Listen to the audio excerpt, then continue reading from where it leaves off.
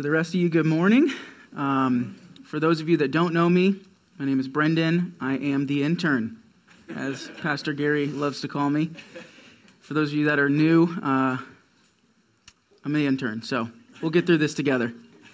This morning we're going to continue in Galatians chapter 4, continue our series through Paul's letter to the Galatians, as we've been doing for the last several months, and we're going to pick up as we read this morning in Galatians chapter 4 with the first 7 verses. And I know that this weekend is a very exciting weekend for football, so I know I've got borrowed time this morning. Many of us are excited to go watch the Chiefs this weekend. Forgive me.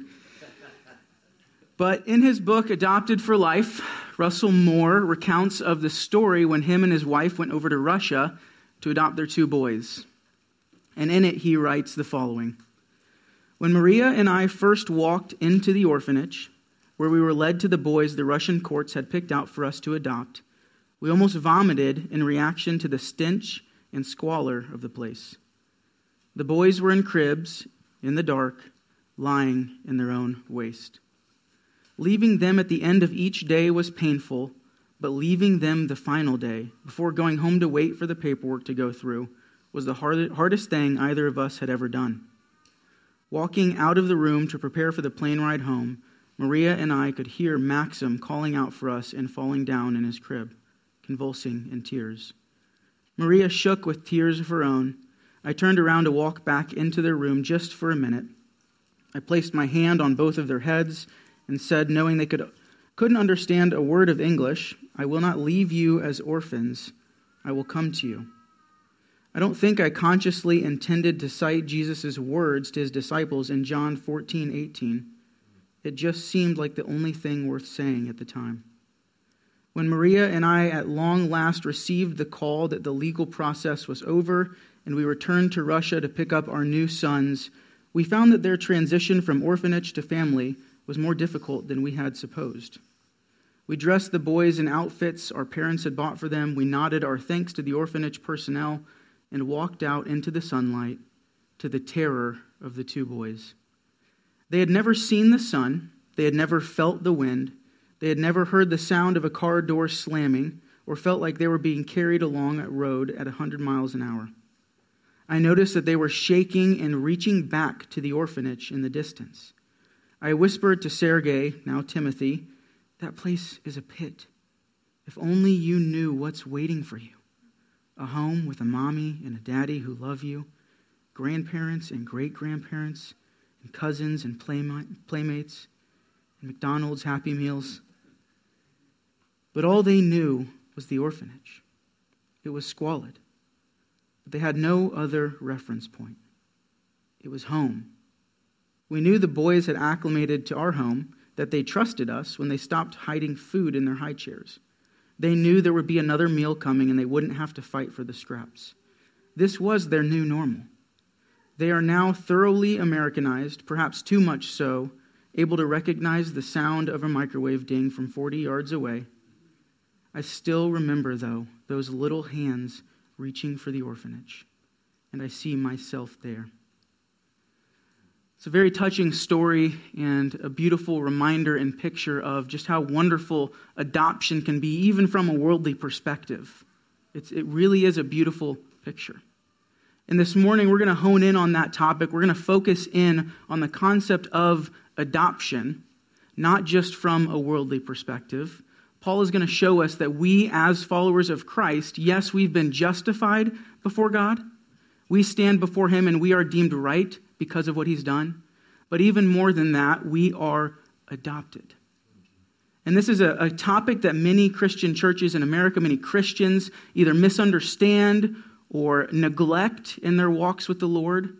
But it's a topic that has tremendous value in our lives and can tremendously impact the way that we go about living our life, interpreting the world around us, and loving our Father. Let's pray. Father, we thank you so much for the privilege and the gift that we have this morning to get together just with brothers and sisters and just to worship you.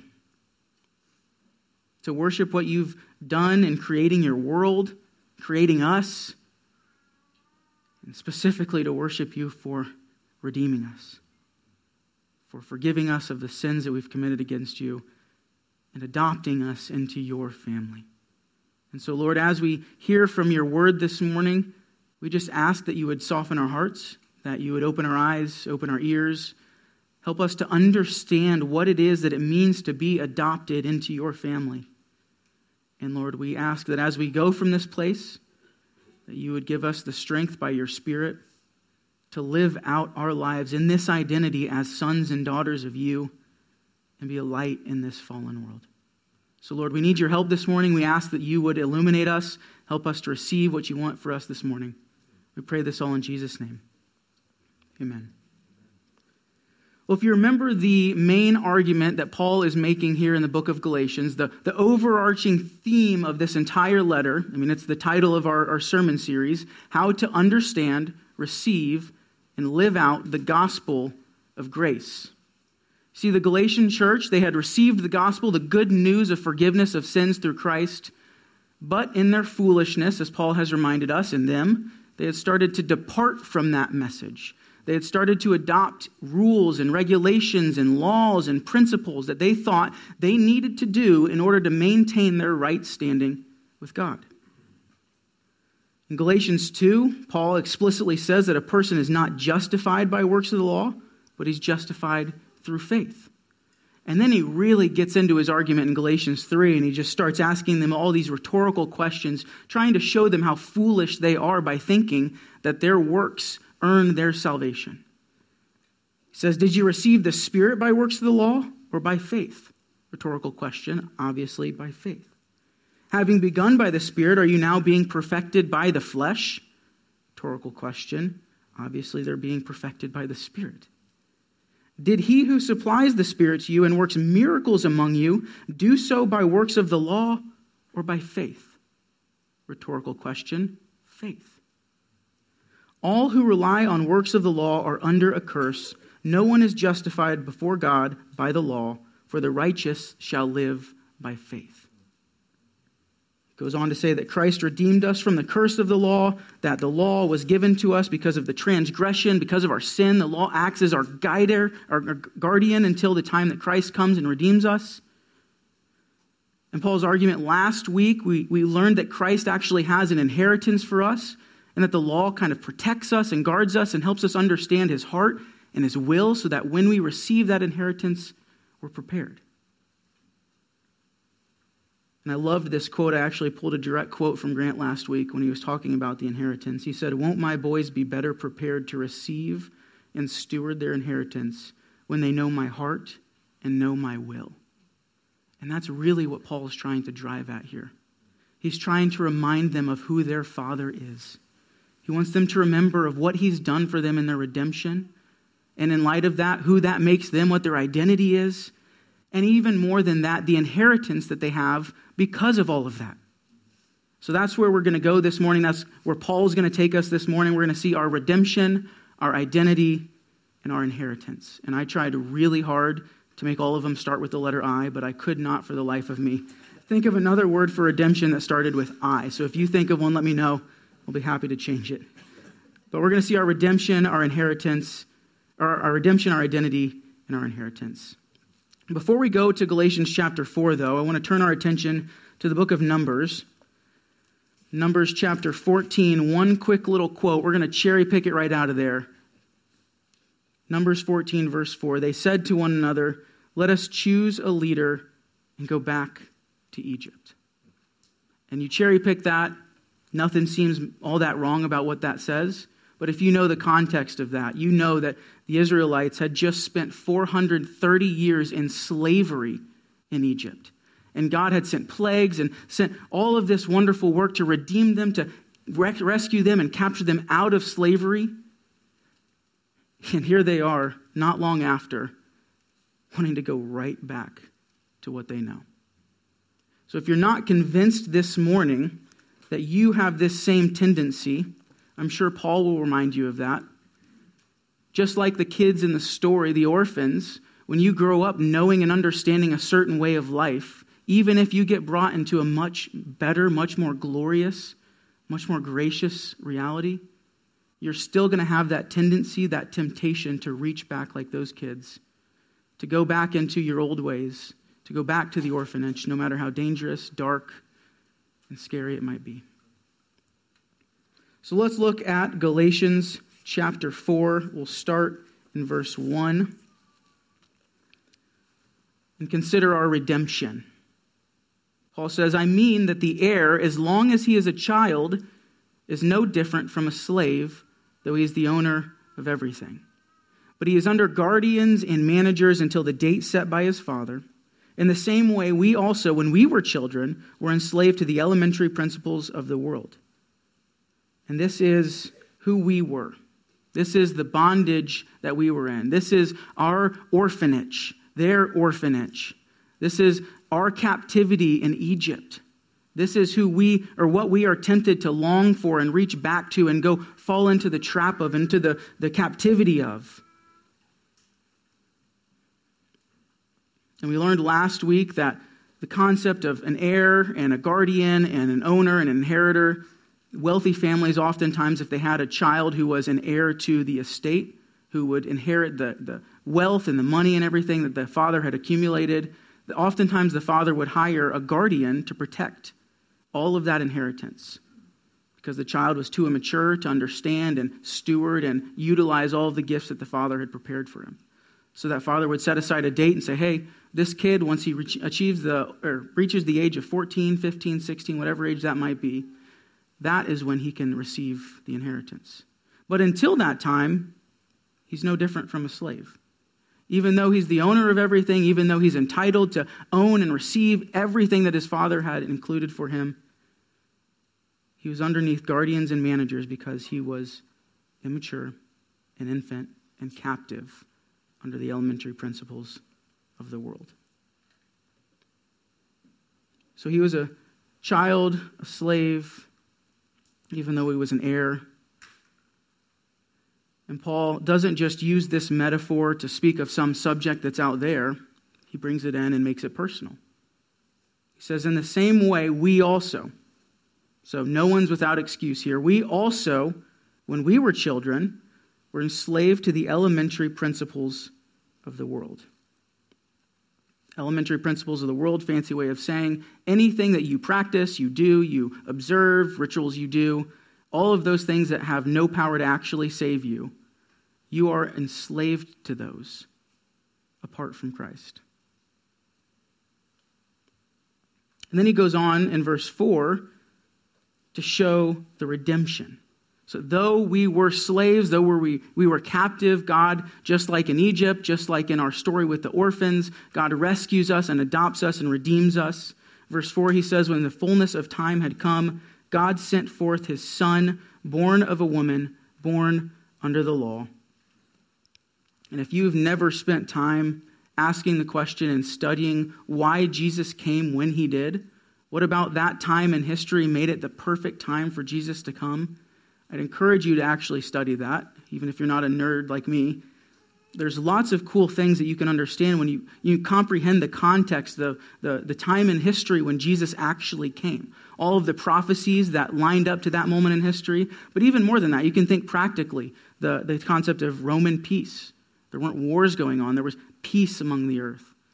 There were roads that were just starting to get developed. So that made the travel of the gospel much easier.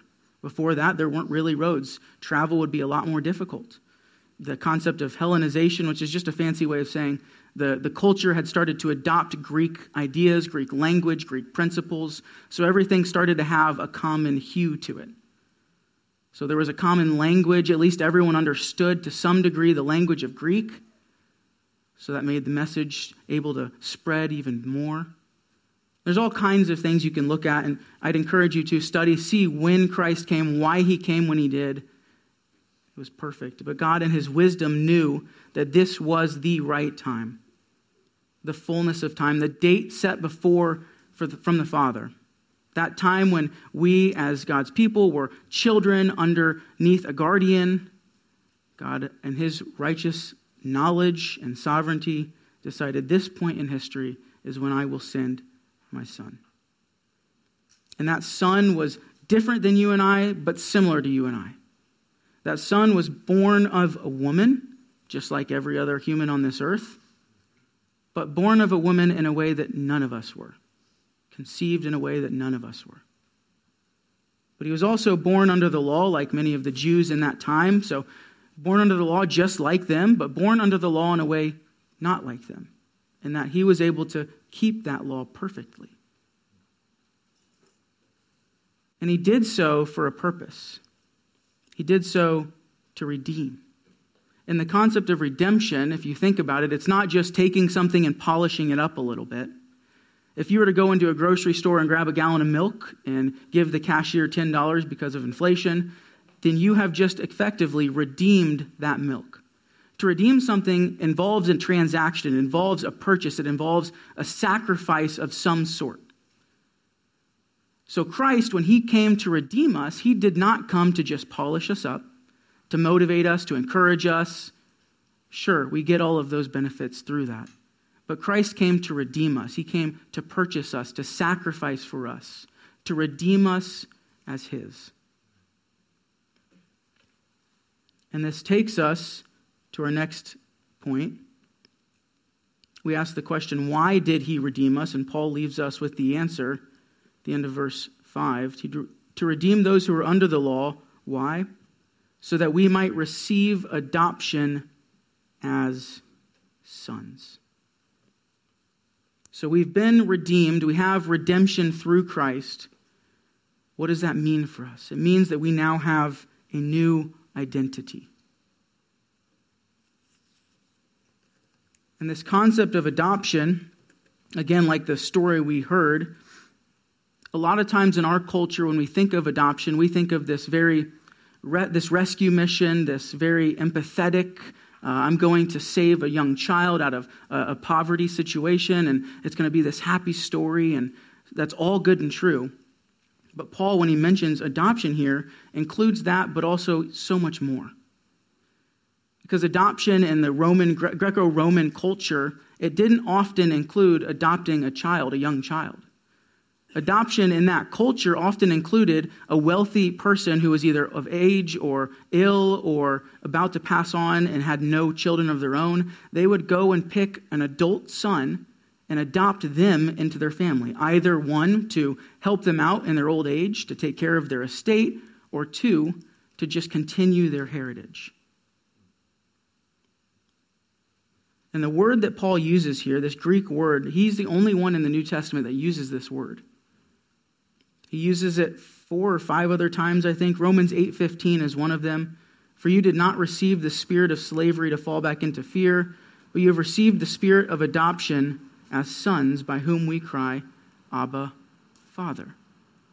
Similar language to what we see here in the text this morning. The word that he uses literally just means to place as a son. To place as a son. It's a legal proceeding that creates this parent-son relationship between two parties. And it doesn't just mean that you're going to be looked at as my son. It doesn't mean that I'm going to now give you the responsibility that I would give a son. It also includes the inheritance, the right to inherit what a normal blood son would inherit. And like I said, the concept of adoption today is very different than the concept of adoption back then. But that doesn't mean that we can understand and apply some of those concepts to our understanding of adoption as children of God. So we have this identity as sons. We've been adopted, grafted in, brought into the family of God. We now are brought in and given an identity of sons of God. And we also have this inheritance, this privilege, this right as sons. But he also goes further. In verse 6, he says, because you are sons, God has sent the Spirit of his Son into our hearts, crying, Abba, Father. The Spirit of his Son. Who is this Spirit? What does he do? How do we utilize the Spirit? Is there anything special we can do with the Spirit? Ephesians 1 kind of helps us understand what the Spirit's role is in terms of our adoption, in terms of our inheritance.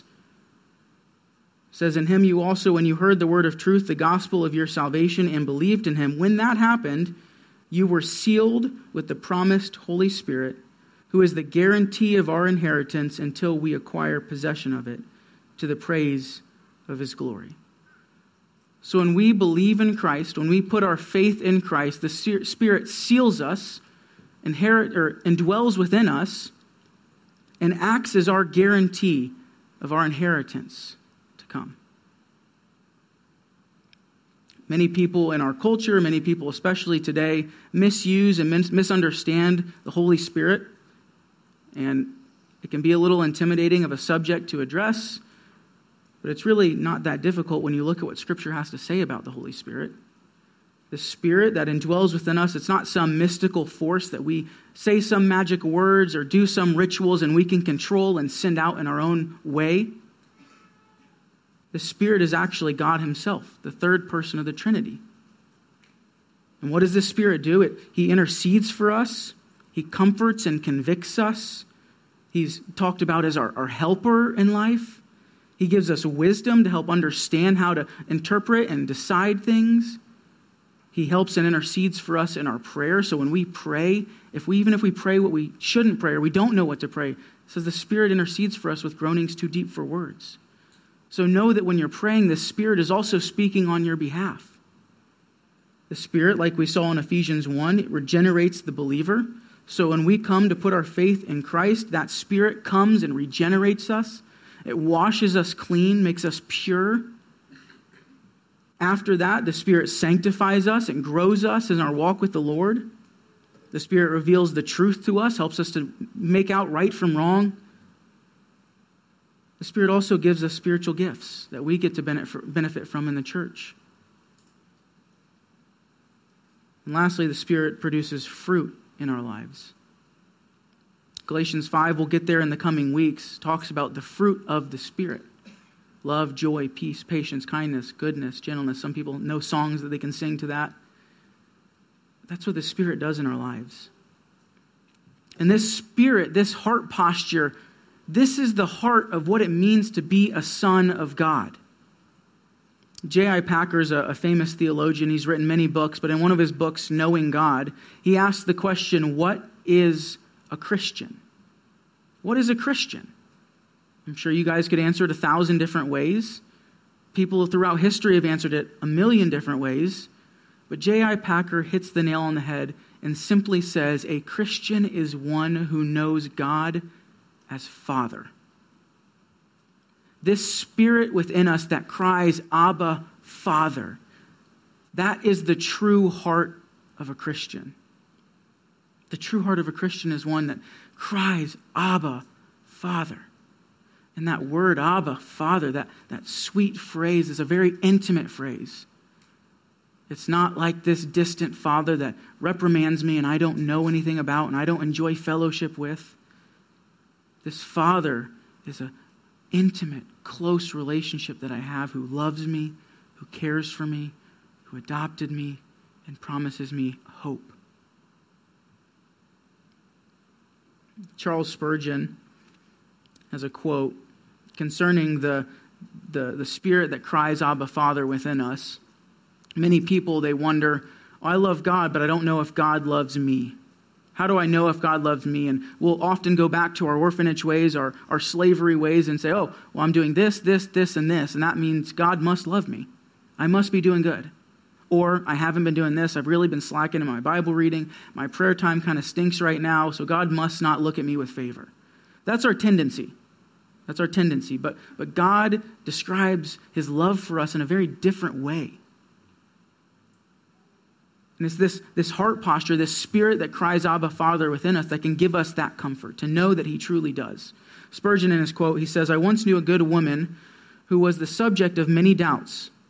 When I got to the bottom of her doubt, it was this. She knew she loved Christ, but she was afraid he did not love her.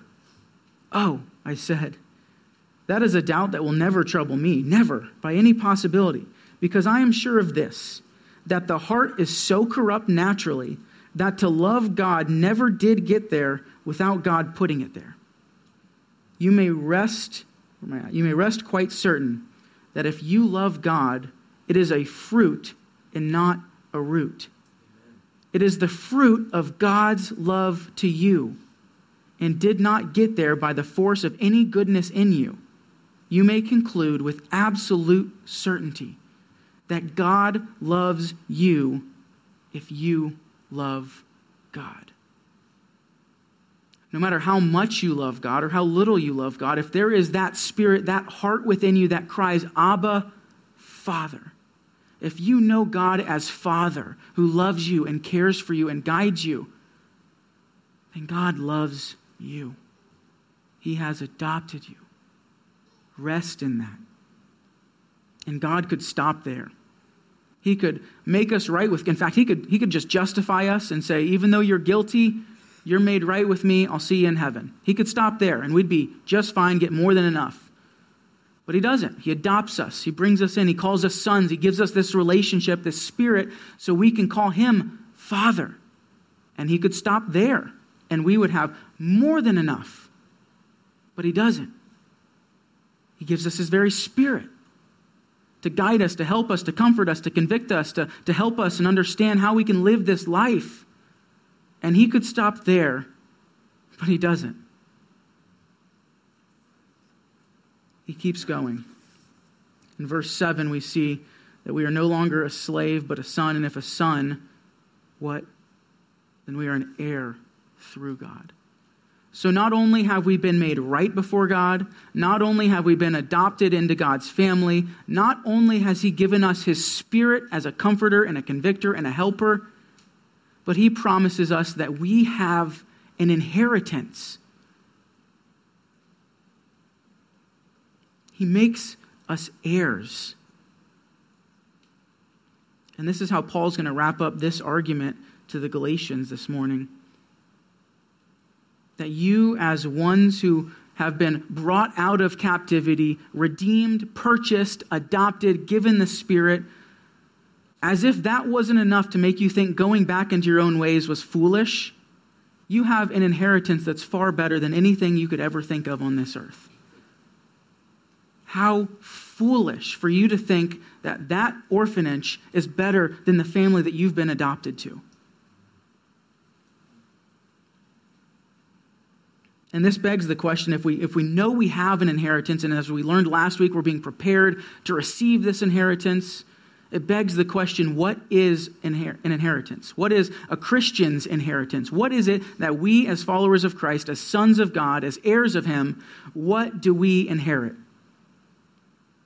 It's a great question. And I think you can look to the concept of inheritance in a worldly sense to kind of get at least a starting point. When you think of your own father, your own family, your own parents and grandparents, and the wealth that they accumulate, the businesses that they start, the homes that they have, the clothes that they have, the reputation that they have, when they pass and even before they pass, you, in a sense, are inheriting everything that that person has accomplished. And that's true for the good, but that's also true for the difficult. If you've got a father who didn't build up wealth, only built up debt, who didn't build up a good name for your family, actually made your family's name not good, you also inherit some of that as well. Ephesians 1, Colossians 3, Hebrews 9, they all talk about this inheritance. In him we've obtained an inheritance, Colossians 3, whatever you do, work heartily for the Lord, not for men, knowing that from the Lord you'll receive an inheritance, Hebrews 9, therefore, he's the mediator of a new covenant so that those who are called may receive the promised inheritance. So we know that there's some future aspect of this inheritance. But in the time being, we still know, just like if your father builds up a name for your family, while he's still living, you, in a sense, are inheriting some of that. And that's the case for us as Christians. Like, we do inherit the good and the beautiful, and we'll get there. But we also inherit the difficult. 1 Peter 4:13 says, but rejoice insofar as you share Christ's suffering, that you may also rejoice and be glad when his glory is revealed. 2 Corinthians 1:5, for as we share abundantly in Christ's sufferings, so through Christ we share abundantly in comfort too. 2 Timothy, if we endure, we will also reign with him. So there is this sense that as Christians, as followers of Christ, we have inherited the suffering that Christ has had. And that shouldn't be foreign to us. I mean, the gospel that we hear in many prosperity churches today kind of avoids this concept that you just pray this prayer, you follow Jesus, and he's going to make your life nothing but sunshines and rainbows. Scripture's foreign to that.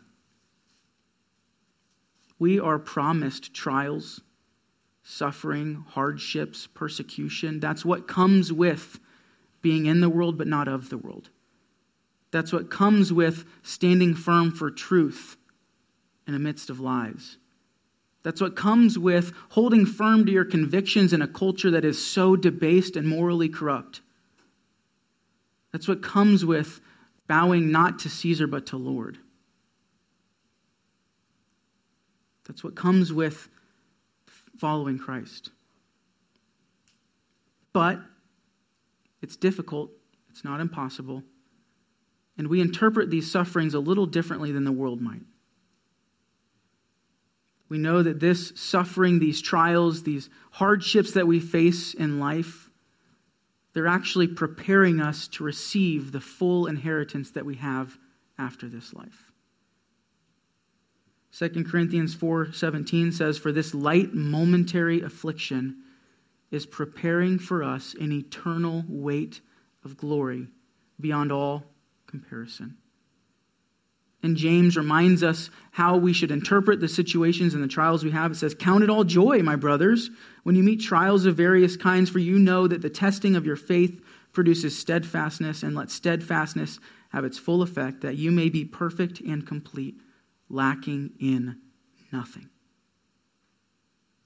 So we're promised suffering, we're promised hardships, we're promised trials. That is part of the name of Christ that lives in this earth. We have to understand that as sons and daughters of Christ, we inherit that. But that is only preparing us for a far greater reality. We aren't hopeless in the midst of suffering. But, like I mentioned, we do inherit the difficult, but we also inherit, as I'm going to call it, the glorious. The glorious, the inheritance that is far greater than anything we could ever imagine. You dream up your perfect Saturday. Go wherever you want, have whoever you want there, eat whatever you want, watch whatever you want. Your perfect Saturday. Nothing compared to the inheritance we have in God. Many people, when they talk about the inheritance and our role in it, they pose the question, is God our inheritance or are we God's inheritance? I fall in the middle camp like most situations. I think both are true. We are God's inheritance for his work that he's done in this world, but also God is our inheritance. We treasure the giver, not just the gift. God himself is the greatest gift we could ever receive, and to spend eternity with him is all we could ever ask for. 1 Peter 1 verses 3 and 4 kind of talk about this inheritance, the gloriousness of it. "Blessed be the God and Father of our Lord Jesus Christ. According to his great mercy, he has caused us to be born again to a living hope through the resurrection of Jesus Christ from the dead." To what? To an inheritance that is imperishable, undefiled, and unfading, kept in heaven for you. This is the inheritance that we have, this hope of a future reality of where there's no sin, no death, no corruption, no evil thoughts in your own life, no struggles that you have to wrestle with, no fear, no pain, no tears. We inherit all of it. Elsewhere in Scripture, we're called co-heirs with Christ. So think about this. If Christ is God, if Jesus is God himself, creator of everything, owner of everything, if we are co-heirs with Christ, what does that mean? that means that we also inherit everything.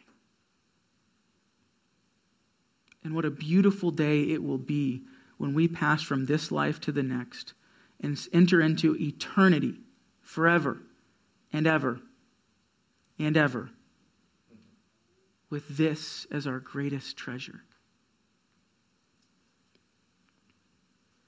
But as ones who have an inheritance, we must ask the question, how is God preparing us for it? And as we've started to receive some of this inheritance in this life, how can we steward it and receive it and live it out in our lives today? And we learned a little bit last week that the trials and the hardships and the life that we have are helping us to be prepared to receive this full inheritance. And as I was asking this own question in my life, in preparation for this, I wondered what causes people who receive inheritances to waste them or foolishly use them or not steward them well. I mean, it's a common thing. You just look at wealthy individuals, business owners who have children who just ride their dad's coattails their whole life. Their dad passes away, they inherit millions. And oftentimes that millions is wasted. They fall into sin and their life goes to shambles. But why does that happen? What causes someone who's received such a great inheritance, even in an earthly sense, what causes them to waste it? Why would someone who watches their father work hard their whole life, live well, create good morals, have a good family, protect them and care for them and provide them with anything they could ever need, how could you possibly take that and waste it? It doesn't make sense. Well, I would argue it's similar to why so many people win the lottery and go bankrupt not long after. One, because when you receive something that you didn't do anything to earn, it's really difficult to fully grasp and understand and respect its value. If my dad spent his whole life building an empire, say my dad founded Facebook. I know you didn't, it's okay.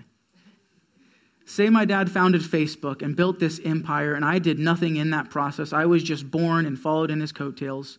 He passes away and I inherit all that comes with that. I didn't build it. I didn't bleed for it. I didn't sweat for it. I didn't cry for it. I do not know the suffering and sacrifice that my dad went through to get to that point. He knows the value of all of that wealth, all that he's accumulated, the home, the money, the clothes, everything that he's accumulated. He knows what it took to get there.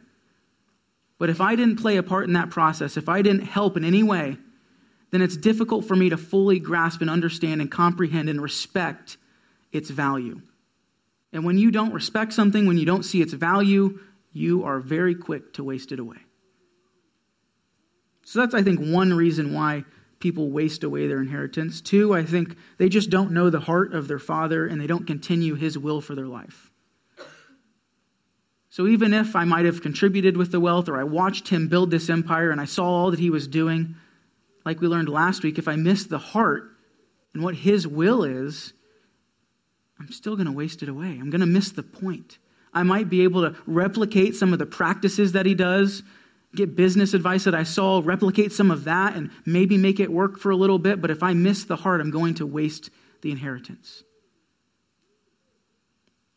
So that's the second reason why I think people waste their inheritance. And then lastly, I think, honestly, they just lose sight of the treasure that they actually have.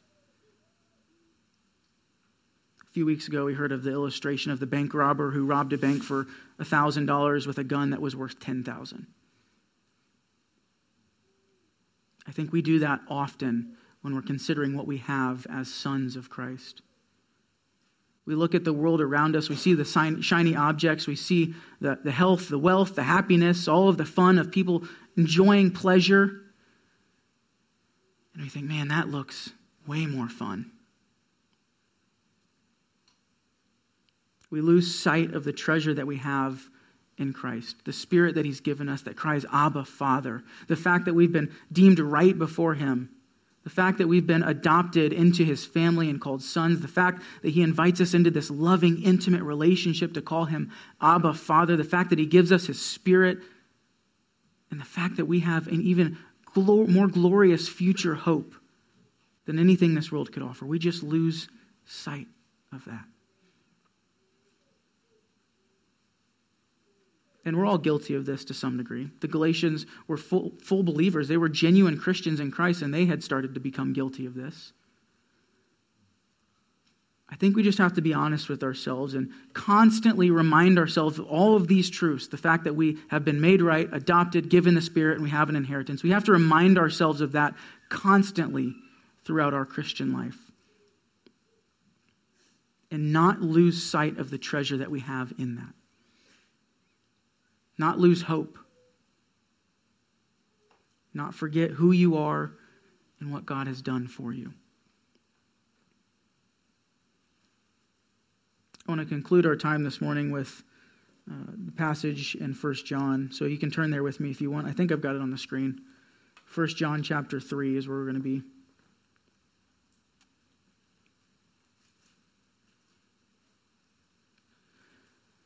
1 John chapter 3, starting in verse 1. See what kind of love the Father has given to us, that we should be called children of God. And so we are. The reason why the world does not know us is that it did not know Him. Beloved, we are God's children now. And what we will be has not yet appeared, but we know that when He appears, we shall be like Him, because we shall see Him as He is. Don't lose sight of the treasure that you have. Don't lose sight of the beauty of being called a child of God. Don't look back to the ways of your past, the ways of the world. And don't be fooled into thinking that those things are better than this treasure. And when you are tempted, remember what God has done for you. Remember that you were in slavery. You were enslaved in Egypt. After He's done all of this amazing stuff in your life and rescued you out of it, why would you for a second think that going back is the best thing to do? Don't be fooled. We are sons of God, and because we are sons, we are heirs.